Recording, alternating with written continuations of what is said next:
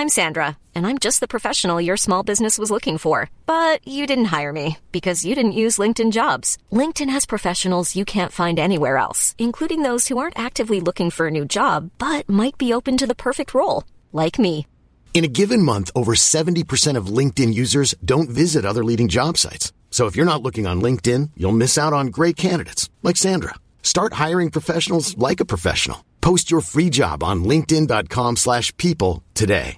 Hey, I'm Ryan Reynolds. Recently, I asked Mint Mobile's legal team if big wireless companies are allowed to raise prices due to inflation. They said yes. And then when I asked if raising prices technically violates those onerous two-year contracts, they said, "What the f*** are you talking about, you insane Hollywood ass?" So to recap, we're cutting the price of Mint Unlimited from $30 a month to just $15 a month. Give it a try at mintmobile.com/switch. $45 up front for 3 months plus taxes and fees. Promo rate for new customers for limited time. Unlimited more than 40 gigabytes per month. Slows full terms at mintmobile.com.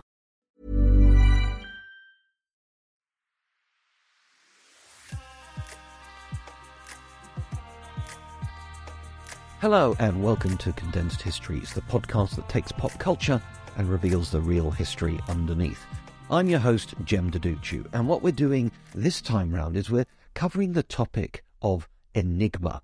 This is the highly difficult to crack code that the Germans used during World War II. But we're going to tell it through 3 movies, and then I'm going to actually tell you what actually happened, because what's interesting is these 3 movies are not particularly well regarded, even though one of them nearly won the star of the movie an Oscar. So let's get into the actual movies. I'm going to do them in terms of when they were released, but let's also start with the worst one. So in the year 2000, the movie U-571 comes out, and this is about the story of 2 submarines, a US one and a German one. The German is a U-boat, so hence the U-571, and they go head-to-head, and eventually the Americans win the day, and they manage to capture an Enigma machine, which helps the boffins at Bletchley Park Station X crack the code. More on that in a minute.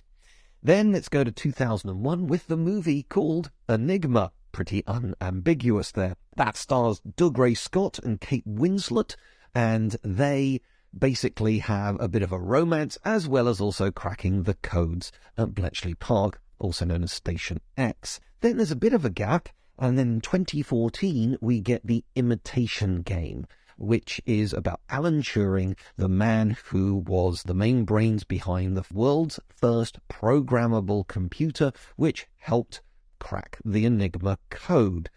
Benedict Cumberbatch is the one that gets nominated for an Oscar. I watched it and thought it was a really impressive performance, but he might have had some, if you like, mental issues, but he was picked at the post by Eddie Redmayne, who got to be in a wheelchair for Stephen Hawking. It was the year of British boffins, and Hawking trumped Turing, what can I say? And there we go. So that's what happened there. So you're getting kind of 3 very different ways of looking at the same incredibly important moment in World War II. I'm also going to do a shout out here because this is an example of somebody who came to me with a request. This time round, it was Greg, who is the editor of this podcast, so I have to do what he says. It's a dream. He's holding me hostage here. He makes me sound good. Or sound really bad. So, thank you very much, Greg. You know I love you.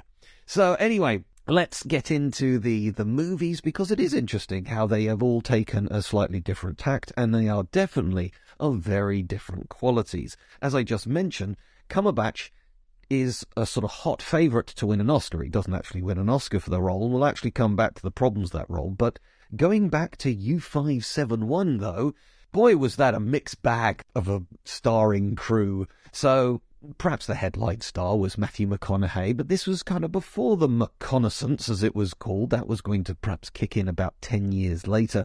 And McConaughey at this point is very much deep into his rom-com himbo type image, and we all know that he can act. His sort of his breakout role, A Time to Kill, sort of showed everybody, oh my goodness, who is this young man, and what a sensational movie, what a sensational performance. But then he kind of squandered it for a decade, where basically he was very good looking, and he is a good looking guy, and he's got great abs, but he was in some pretty poor films. This, I have to say, is one of them, because you've got McConaughey, who is a legit actor, shall we say. It's got Harvey Keitel in it, another great actor there. He's still sort of hot off his resurrection in the 1990s with the likes of Reservoir Dogs and Pulp Fiction. Then you've also got Bill Paxton, a great character actor, sadly taken away from us too soon. And then John Bon Jovi. Now, I love a bit of John Bon Jovi, but I don't think anybody's going to turn around and say John Bon Jovi is going to be worrying the Oscars anytime soon. And while he plays it completely straight in this movie, he's distracting. It's like, what's the rock star doing in the submarine? If, it's Harvey Keitel, because he's just a great actor and can morph into almost anything, you absolutely buy that he's, a senior officer on a submarine. But that doesn't necessarily... No, he may never have been in a submarine his entire life, but you buy it. But just Bon Jovi standing there, you're half expecting him to hum Living on a Prayer in the background or something. It's just weird. It is a weird cast, okay? Now, the story, as I said, is basically one submarine versus another submarine. This is quite a standard. These sort of sweaty submarine thrillers, there are loads of them that have been around for 60, 70 years. If you like, it's the perfect environment. We talk about like pressure cooker thrillers. Well, there can't be more pressure than literally being in a pressurized metal tube at the bottom of the ocean. We could be way back to things like Enemy Below, or it could be Crimson Tide, Hunt for Red October, K9 Widowmaker. There are just loads of these movies which sort of are of varying quality, but almost all of them. Das Boot is probably the greatest of them all, and is obviously also set in World War II. They are just, you feel for these people. Some of them are more realistic than others. It's almost like a cheat code. It's sort of like, well, we want everybody to feel under threatened, we want everybody to feel pressurized, so let's stick them in a submarine where if anything goes wrong, they get crushed by the ocean and nobody even gets their bodies. They're just left languishing at the bottom of the deep blue sea. And so U-571, if you just take it for what it is and compare it to something like Hunt for Red October, it's a perfectly serviceable submarine thriller. But it's sticking itself into World War II, and now we have some problems because there are so many of these submarine versus submarine thrillers out there. You might assume that happened fairly often. Not true. In the entirety of World War II, there was only one sub-to-sub clash, which was towards the end of the war. It was between a British submarine and a German submarine, a U-boat. The other thing about U-boats that's worth pointing out is, yes, they were submersible. They submerged under the water. But this idea that they could go down 1,000 feet and stuff like that, no. The technology basically wasn't there. And actually they tended to run on both. Well, when they were underwater, they ran on electric engines. Those electric motors will run out of juice at some point. They couldn't possibly cross the Atlantic that way. So they also had diesel engines as well. So most of the time on a U-boat, you wouldn't be underwater. You'd actually be on the surface, which allows you to be resupplied with food and water and, well, drinkable water. Obviously, they're surrounded by the stuff, but that's salt water. You can't drink that. So, fresh supplies, fresh ammunition, equipment, new torpedoes, etc., which could be dropped in by airplane. So all of that is why they were on the ocean surface. But obviously when they started to see things like Allied convoy, they'd go underwater and then they'd start hunting in a wolf pack. That is the basic summary of the Atlantic War in World War II. But what we've got here is something that is referencing real history. There was indeed a clash between a maritime vessel and a U-boat, which ended up getting boarded, and they ended up getting the Enigma machine, which absolutely did help the effort of trying to crack the code. So, Jeb, what's the problem? Well, the movie of U-571 is set in the spring of 1942. Don't forget, America only joined World War II in December 1941. So there weren't a load of US submarines going around the Atlantic in the spring of 42. It would take longer to sort of get fully engaged with the war. That's part one. But part two, the thing that they are referencing happened in May of 1941 when HMS Bulldog met a U-boat and everything I've just described happened. Basically, there was a battle between the two of them, and indeed most battles with submarines were with surface ships, and that's what HMS Bulldog was, and they managed to cripple the U-boat, and they managed to get in, they managed to get the Enigma code out. The Enigma book and also the actual machine itself. So, Jem, I hear you say, What's the biggie? Well, HMS is His Majesty's ship, so that's British. It's something from the Royal Navy. And as I just made passing reference to, this happened in May of 1941. It would be 6 months, slightly longer actually, until America would even join the war. America was a neutral country in May of 1941. Indeed, even the Soviet Union had yet to be attacked in May 1941. Pretty much the only power that was fighting against Axis in May of 1941 was Britain. So to therefore switch it to the Americans and then sort of like make out that the Americans did all this stuff caused a huge furore. It made its money back globally. It did, let's say, well. It didn't blow the doors off the box office in America, but it did well. It definitely made a profit while it had its cinematic release. But when it was going to be released in the UK, there was, I'm going to say, an understandable outcry about this, and in the end, the makers had to add, at the end of these sort of historical movies, quite often you have like a page of information which kind of either tells you what happened next or what really happened.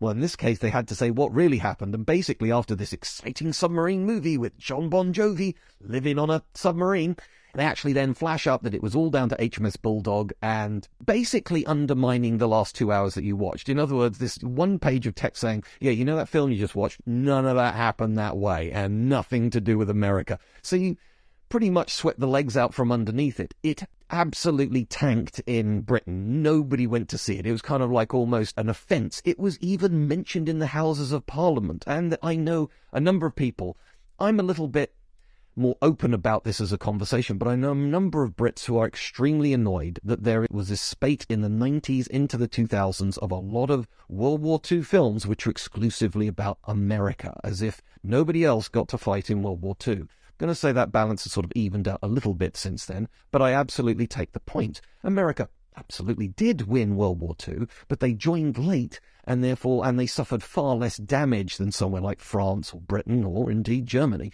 The point is, it's just a skewing. It's sort of like, well, America always wins. You could be cynical for a moment and say it's easy to win a war if you wait 2 years to join into it and let everybody else do hard fighting. I digress. So you can see that U-571, I mean, if you really want to watch it, knock yourself out, but be aware that none of it actually happened. It wasn't even the right U-boat. I don't know why they picked U-571. The actual U-boat that HMS Bulldog went up against was U-110, 110, for reasons beyond my understanding. But then we go to 2001's Enigma, and as I mentioned, there's a bit of like a love story going on in there.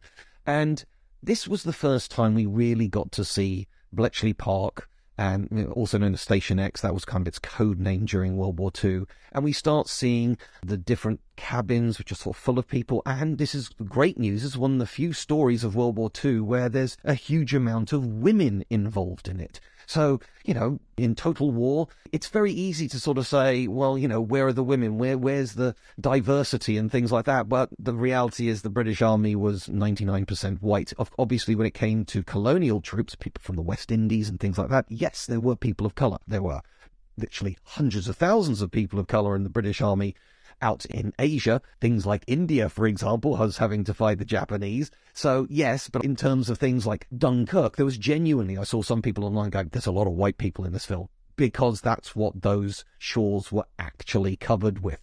Hundreds of thousands of white guys. There weren't a lot of women there or people of colour. That's just a historical fact. But anyway, back to Enigma. What's good news for modern viewership is it's not just a bunch of young white men running around the place. There's white women too. The thing about this is, and it reminded me of a TV miniseries about the Nuremberg trials.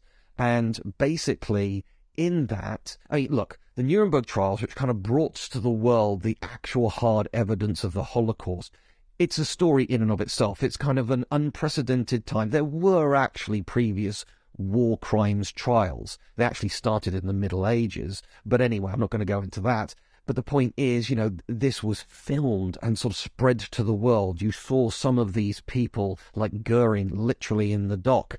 And it has a very important place in legal history, in military history, in understanding Europe and the modern world. It's incredibly important. It doesn't need any embellishment. So when we start getting a bit of a side story about a love story, okay, it's done fine, but it's not necessary. I'm already gripped. You don't need to add that on. And it's almost like it's just absolutely dwarfed by the real drama going on there. And you could say the same thing about Enigma. It's like, yes, Kate Winslet is an amazing actress. You've got Doug Ray Scott, he's always solid. Kate Winslet is, wins in the fight between those two and their acting abilities. But, she's obviously an Oscar winner. But the point is, it's like, okay, you're bringing to life this. And what's interesting is one of the people that actually got involved in financing this was Mick Jagger. He's one of these people that in the 60s obviously seen as anti-establishment and, sort of like kind of dangerous and all that kind of stuff. But he is of that generation that grew up and, had family members, direct family members involved in the war and is proud of British achievements in World War II. And so he used some of his rock and roll money to show, actually, Enigma is quite an old-fashioned film. It doesn't have amazing direction or anything like that, anything weird and wacky. It's not exactly everything everywhere all at once or anything like that. So it's it's solid, if you like. It's a solid, reliable. It is an Audi of a movie rather than a Ferrari of a movie. And it did fine at the box office, but it also had a much lower budget than U571. It's an example of one of those well-crafted British films that kind of hits its niche and spreads around the world to those sorts of people who like those sort of... It is basically a costume drama, after all. There isn't a lot of action in it or anything like that. And then we come to the Imitation Game. Obviously, I'm going to go into the whole history bit of it later on, and Imitation Game is a clever name for this movie. But in 2014, when I heard that this was coming out, it's like, oh, after those other two misfires, maybe we'll get it right this time. But I remember it being reviewed by somebody who is a historian about ciphers and codes, and basically they said the two things they got right was that Alan Turing worked at Bletchley Park and the Germans used the Enigma machine. Well, okay, well done for nailing those two facts then. I guess that's actually technically more than U571, but that's it. So my understanding of that part of the war, I needed to read more after that, because I thought the movie was pretty good, but then I realised it really plays fast and loose with all kinds of things. But of course, if you like something like Saving Private Ryan, we all get the fact that if they don't get off that beach, they're going to die. We may not necessarily been in a combat zone, but we understand guns can be dangerous and can kill people, and we therefore need to get into cover and away from the people firing the guns. Whereas understanding the mathematical complexities of something like Enigma, that's a different story entirely. And so, if you like, it's intellectual. It's trying to work things. It's a bit like when you see there's that montage in a movie when somebody's got to write a speech or write a book, and you see them sort of walking around going, no, I don't know how to do this. And they throw pieces of paper away. And it's sort of like very physical, which is not what happens when you're actually writing. Another example is hacking. Basically, you put in a code and you let the program run, and then you eventually break down the defenses and you get in there. But instead, it's in movie land, it's how fast you can type. That is not how you hack. So I'm not going to go into how you do hack. I have actually worked for an organization that deals with hacking, white hats, grey hats, black hats, etc., firewalls, digital security, all that good stuff. But that's another one where it's like, it's intellectual, which isn't very pleasing on the screen. So I guess you got to give them something. So let's have these two gorgeous people catching in each other's eyes over an abacus. They didn't actually use abacuses in Enigma, and in the case of Imitation Game, it's sort of like with Alan Turing, and I guess that's where I will just briefly jump into the history side of things. He was apparently a bit of an awkward man. He was a big brain, but here he's shown to be borderline autistic. It's like Rain Man, and he wasn't like that at all. If you ask the people who actually knew him, it's not a fair reflection of him. It's a good reflection of his genius, and obviously it goes through the complexities of being a gay man at a time where it's punishable by imprisonment, which makes you vulnerable potentially to blackmail while you're working on the most secret project in probably British intelligence history. I think I've done enough there. And as always, so going back to this is something that Greg suggested, and it's sort of like, oh, such a good idea. It's been ages since I've done World War II, so thank you again, Greg, but it's a reminder to everybody. I take requests. I sat down with somebody that I knew really well, has a great love of history, who listens to the podcast all the time. He knows who he is. Many of us have those stubborn pounds that seem impossible to lose, no matter how good we eat or how hard we work out. My solution is PlushCare. PlushCare is a leading telehealth provider with doctors who are there for you day and night to partner with you in your weight loss journey. They can prescribe FDA-approved weight loss medications like Wegovy and Zepbound for those who qualify. Plus, they accept most insurance plans. To get started, visit plushcare.com/weightloss. That's plushcare.com/weightloss. I'm Sandra, and I'm just the professional your small business was looking for. But you didn't hire me because you didn't use LinkedIn Jobs. LinkedIn has professionals you can't find anywhere else, including those who aren't actively looking for a new job, but might be open to the perfect role, like me. In a given month, over 70% of LinkedIn users don't visit other leading job sites. So if you're not looking on LinkedIn, you'll miss out on great candidates like Sandra. Start hiring professionals like a professional. Post your free job on linkedin.com/people today. Millions of people have lost weight with personalized plans from Noom. Like Evan, who can't stand salads and still lost 50 pounds. Salads generally for most people are the easy button, right? For me, that wasn't an option. I never really was a salad guy. That's just not who I am. But Noom worked for me. Get your personalized plan today at Noom.com. Real Noom user compensated to provide their story. In 4 weeks, the typical Noom user can expect to lose 1 to 2 pounds per week. Individual results may vary. Wow. Nice. Yeah. What you're hearing are the sounds of people everywhere putting on Bombas socks, underwear, and T-shirts made from absurdly soft materials that feel like plush clouds. Yeah, that plush. And the best part? For every item you purchase, Bombas donates another to someone facing homelessness. Bombas. Big comfort for everyone. Go to bombas.com/ACAST and use code ACAST for 20% off your first purchase. That's bombas.com/ACAST. Code ACAST. And we had a conversation. He goes, have you thought about this? Have you thought about that? It's like, great, yeah, keep them coming. You know, he ended up giving me 3 or 4 in the meeting, or the lunch, I should say. And then, you know, he promises to send me more ideas. So it's like, yes, now that we're doing 2 a week, I need as many ideas as possible. Doesn't mean sadly I can do all of them, but I really do try my best. Do say hi on Twitter. I'm at Jem Deduccio on Twitter. If you can subscribe, that would be lovely. Thank you very much. And please, if you could leave us a review, that'd be great. And as I always say, it'd be great if you actually told one other actual human being, somebody in the office, something like that. Hey, I'm distracted and find this sort of interesting, maybe a little bit educational as well. Then, hey, please, that would be great. It helps us spread the word. Thank you. Right, let's get into some sort of proper history stuff now. And so there is the completely forgotten Arthur Scherbius, a German in the 1920s, an engineer who creates the Enigma machine. And indeed, in 1923, he makes a commercially available version of it. So it predates World War II by decade and a half, basically. So it was out there in the market for quite some time. The German army actually bought it in 26. It is not a Nazi device. Obviously, it was used by the Nazi regime. But then what happens is the Poles are keeping their eye on what's going on in Germany. And I've heard a lot of people say we talk a lot about Bletchley Park, but why don't we talk about the Poles who were sort of like looking into this and trying to crack it before World War II? And that's a valid point. But I think that also, whereas what they did was invaluable, they weren't doing it during the actual war, which is when we really needed it for obvious reasons, okay? Poland got captured as the first part of World War II, and, you know, there was a huge amount of disruption to that country. Not everybody made it out alive. I'm not denigrating it, but I do think when people start going on and on about their specific country's contribution, the important thing, the important lesson to learn from World War II is you need to work together to beat something like the pure evil of the Nazi party and forces. So I want to do my best with the name here, Marian Radzielski. I think that's how you would say his name. And in 32, basically, he's starting to sort of work through the complexities, trying to work out how these rotors work, etc., etc.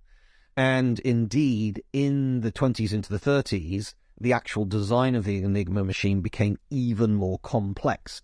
So if you haven't seen it, let me explain. It basically looks like a typewriter. And what happens is you push one letter, let's say the letter A, and you'll see it light up. There's a sort of like a keyboard above, which is just a simple light bulb underneath each letter, but it'll then light up a completely different letter, let's say C.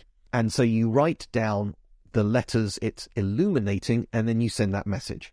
And then because somebody at the other end of the message has got the same rotors set at the same way, they are able to descramble that and then turn it into an actual meaningful sentence. So like I say, it looks like a typewriter with that illuminated bit. But then behind the illuminated bit, there's this place for some cogs, basically rotors.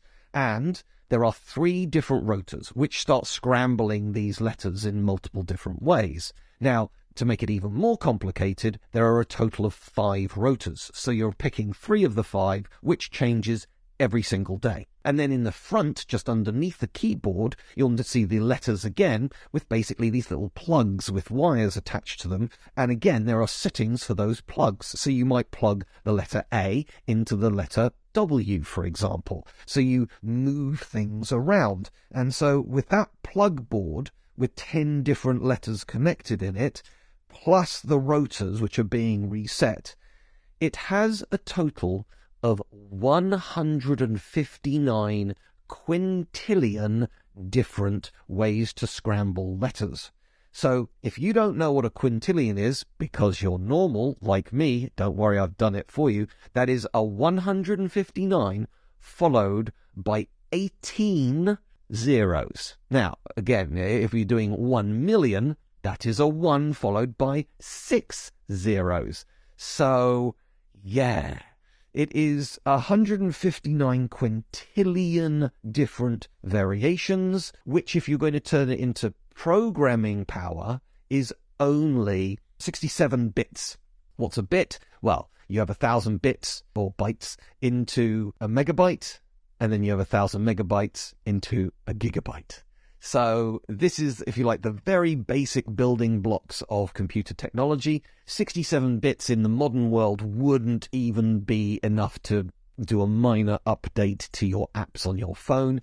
The processing power of your phone is almost infinitely more powerful than what they had to play with in World War II. Now, before I sort of go into the code breaking or anything like that a little bit further, I just want to explain there is a difference between a coded message and a secret message, a cipher, which actually comes from the Arabic word zehr, which is the Arabic for 0, by the way.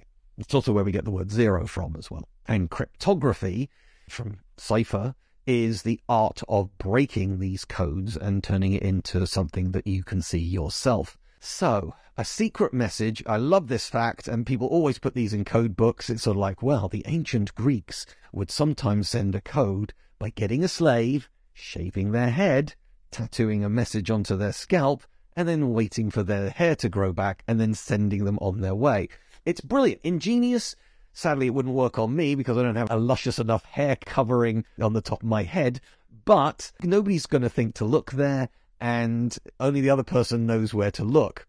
And even the slave themselves, which is A, likely to be illiterate, and B, can't see the top of their head, can even tell you what's there, and they're probably not gonna, because they certainly don't want to perhaps have their head cut off and be used as evidence or something like that. So it's really elegant and useful, except for the one obvious flaw, that it can't be a quick message, because you have to wait for their hair to grow back. I mean, it's probably going to take a month to at least start sending the message, and then they're moving at the speed of a slave or a human being rather than, the speed of the internet or something like that. So that is a secret message. Once you've found the secret message, you're doomed, because it might be on a little scroll of paper that might be tucked into your shoe or something like that. These sorts of things where it's like, if it's found, and you're doomed.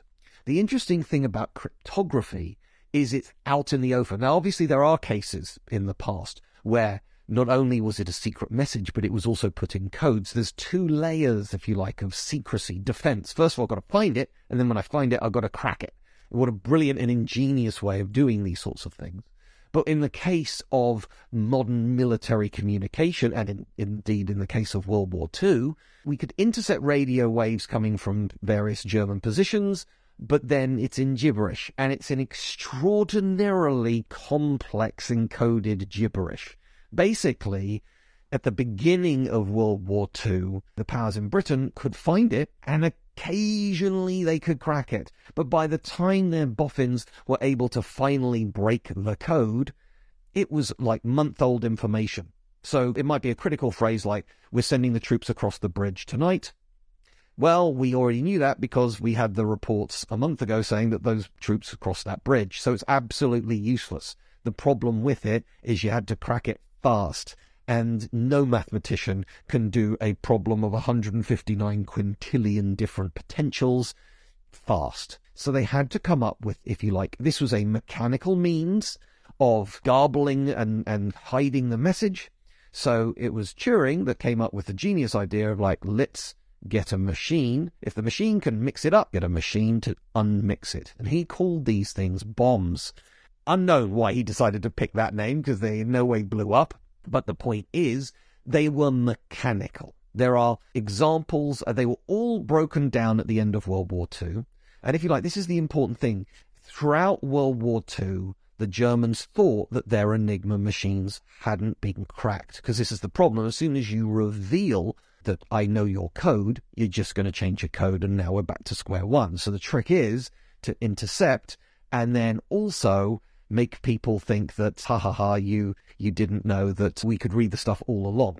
Perhaps a famous example from World War I is the Zimmermann telegram, where again the British intelligence had cracked the German codes, but they realized that if they showed that they were intercepting and cracking the German codes domestically, basically the Zimmermann telegram was a message from Germany to Mexico during World War I that basically said, hey Mexico, if you invade America, we think America's about to attack us. So if you invade America and keep America busy so they're not going to join World War I, we'll supply weapons and equipment and so on and so forth. It's a pretty clever plan, but it was so obvious. It was such a bold statement by the Germans that when the Americans were first given this plan, they just thought it was a British trick to just sucker them into joining the war. Again, another example about how America's taking a while to get involved in a world war there. But anyway, the clever thing here is they did not release any information about the original European message. Instead, they used the slightly different message, slightly corrupted message internally in Mexico between basically two German positions, including the embassy. So it looked like the code was safe, but what had happened is somebody being bought off in Mexico. So it's a classic example of the Germans were looking in the wrong place. They didn't realize that the source was Britain, and they were just sitting there happily reading all their stuff. Instead, they made it look like it's a problem with personnel in Mexico. Very clever.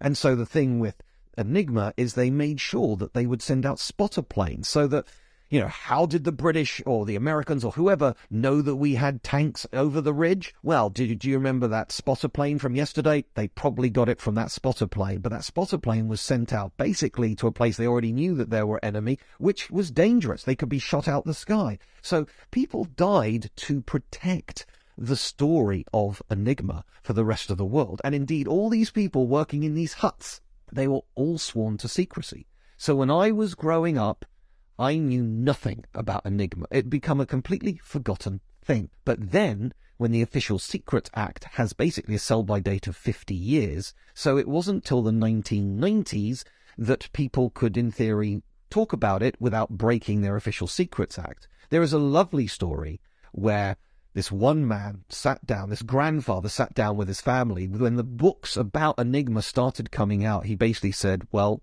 I guess I can tell you that I was one of the people working in those huts and I was there to break the code. At which point, his wife, who had been married to for over 40 years, turned round and said, oh, well, I guess I can reveal that I was also there. And the two of them hadn't met at Bletchley. It's a large compound, by the way. There's no guarantee you're going to bump into everybody there. Literally, 1,000+ people were there at Bletchley Park in its peak. And so these two people had kept this secret from each other for 50 years. That's a lovely story and a sign of how in the past people used to take confidentiality and national interests and things like that really important. Why did it continue after World War II? The Nazis had been defeated. Well, yes, except the Enigma was still thought to be unbroken, so it was still being used by other countries, and in the meantime, the British could listen in and just happily keep decoding the stuff. Clever. We're now into the world of spying, obviously. But the other thing about it is, while I've just said all this really impressive 159 quintillion, there were some ways in. There were some clues. And one of the things, the only things that an imitation game shows is you don't need to translate the whole thing to crack the code. they started realizing that sometimes, basically, you're dealing with human beings, and human beings become lazy. They get into a routine. So quite often, some of these people would sign off with just 2 letters, and they were basically HH for Heil Hitler. So once you knew that that was likely to be HH, and it might actually say WG, it's sort of like, okay, well, that's giving us a clue as to where the settings are right now. So you're kind of looking for clues and plans. When Bletchley Park was looking for code breakers, they couldn't obviously just write letters out to everyone going, hey, do you want to join this top secret organization? One of the things they did was got people to actually apply by doing crossword puzzles, because they knew that, you know, the Times Crossroad or the Telegraph or the Daily Mail, etc., they all had their crosswords, but they were always set by the same people. So after a while, it wasn't truly random. It wasn't truly unknowable. You could start getting into the minds of these people and kind of guess what they might mean, or they might have kind of almost favorite little sort of like across and downs that they might sort of frequently use. A classic thing in America where if it says British gun, it's always Bren, because that's from World War II, and it was a very distinctive looking weapon, for example. But there was also a very clever, I'm just a sidebar here for a moment, in the New York Times, I'm going to say 2-3 years ago, there was a really clever crossword where the clue was, it was a cross, and it was basically the best sci-fi franchise. And if you wrote in Star Wars, or if you wrote in Star Trek, they both worked, because they worked out with the other words as well, that you could have, you know, the words that intersected it would work perfectly. How brilliant is that? So depending on whatever flavor of sci-fi you were. So again, that's not done by a computer, that's done by a human being. There's a sense of humor behind that little bit of code breaking there. And so, yes, it was about thinking about how are these German signal officers actually sending these codes, which might start giving us a clue. But then with these bombs, these were the first programmable computers. You could give them the rules for today, and then it would start just churning them out. And Churchill said this was the single most important thing in World War II. And most people say that it definitely shortened the war, because we kind of knew what the Germans were doing. Ultimately, the Germans were going to be defeated when you're up against the industrial might of the Soviet Union and America. And while we tend to think of the plucky Brits, what we tend to forget is Britain at that point was in charge of the world's largest empire, so had a lot of resource. Britain itself was vulnerable. Places like Canada and India basically weren't. So with that in mind, I mean, colonies, etc. I digress. Apologies to the Canadians. You weren't actually part of the empire at that point, but anyway, hopefully you get my point. The issue there is that Germany, by comparison, they did very well for a few years, but then ultimately they lost the momentum, and then they were up against giants that just could slowly stand up and push forwards. That's what happened there. But that pushing would have been slower if we couldn't be smart about where to attack and what the problems were with the Germans, etc. So, yes, it's really important, the story of Enigma. And the world of codes is so interesting as well, and secret messages. Maybe I'll do another episode another time on some other secret messages. But in the meantime, what I would say is I would avoid U571 personally. I think Enigma's a good Saturday night movie. I mean, there's nothing there really to offend anybody. And then The Imitation Game's perhaps the best known of the three of them. It's fine, and Cumberbatch is great in it, but just be aware that Alan Turing didn't actually act that way, but he was that smart. I guess that's the point to take it away from it. And it's great to talk about somebody, obviously he was not known during his lifetime, and what happened to him after the war when he was forced to take various hormones. That was a thing. I love the fact that there's ongoing, I'm going to say myth. I think it's being debunked, but the sign of Apple is obviously an apple with a bite taken out of it. And there was this rumour that Steve Jobs used that as a nod to Alan Turing, who seems to have committed suicide by putting poison in an apple and then eating the apple or taking a bite out of it. It could have been an accident for that, and also it could have meant something else, just rather than just having an apple symbol, just having a bite out of it shows it's fresh and good, just like the Apple computers or something like that. Like I say, I think it's been largely debunked, but, Turing now is kind of a cool person. He's a gay man that helped during a war. That's not a phrase you use very often. So in terms of representation, that helps in that scenario. And like I say, looking at smart women good at mathematics, you get that in this story as well. So it is something a bit different from the usual charging up a beach and shooting the Germans, and therefore I think that Enigma was incredibly important, and therefore absolutely valid to have movies and TV shows about it. But I'm just going to say the perfect one still has yet to be made. That's it for now. Another podcast coming soon.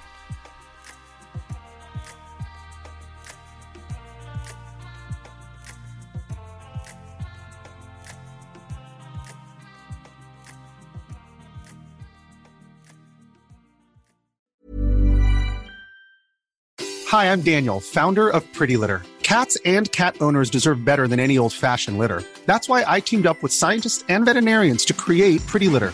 Its innovative crystal formula has superior odor control and weighs up to 80% less than clay litter. Pretty Litter even monitors health by changing colors to help detect early signs of potential illness. It's the world's smartest kitty litter.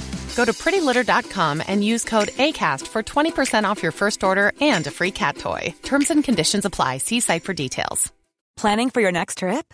Elevate your travel style with Quince. Quince has all the jet-setting essentials you'll want for your next getaway, like European linen, premium luggage options, buttery soft Italian leather bags, and so much more. And is all priced at 50 to 80% less than similar brands.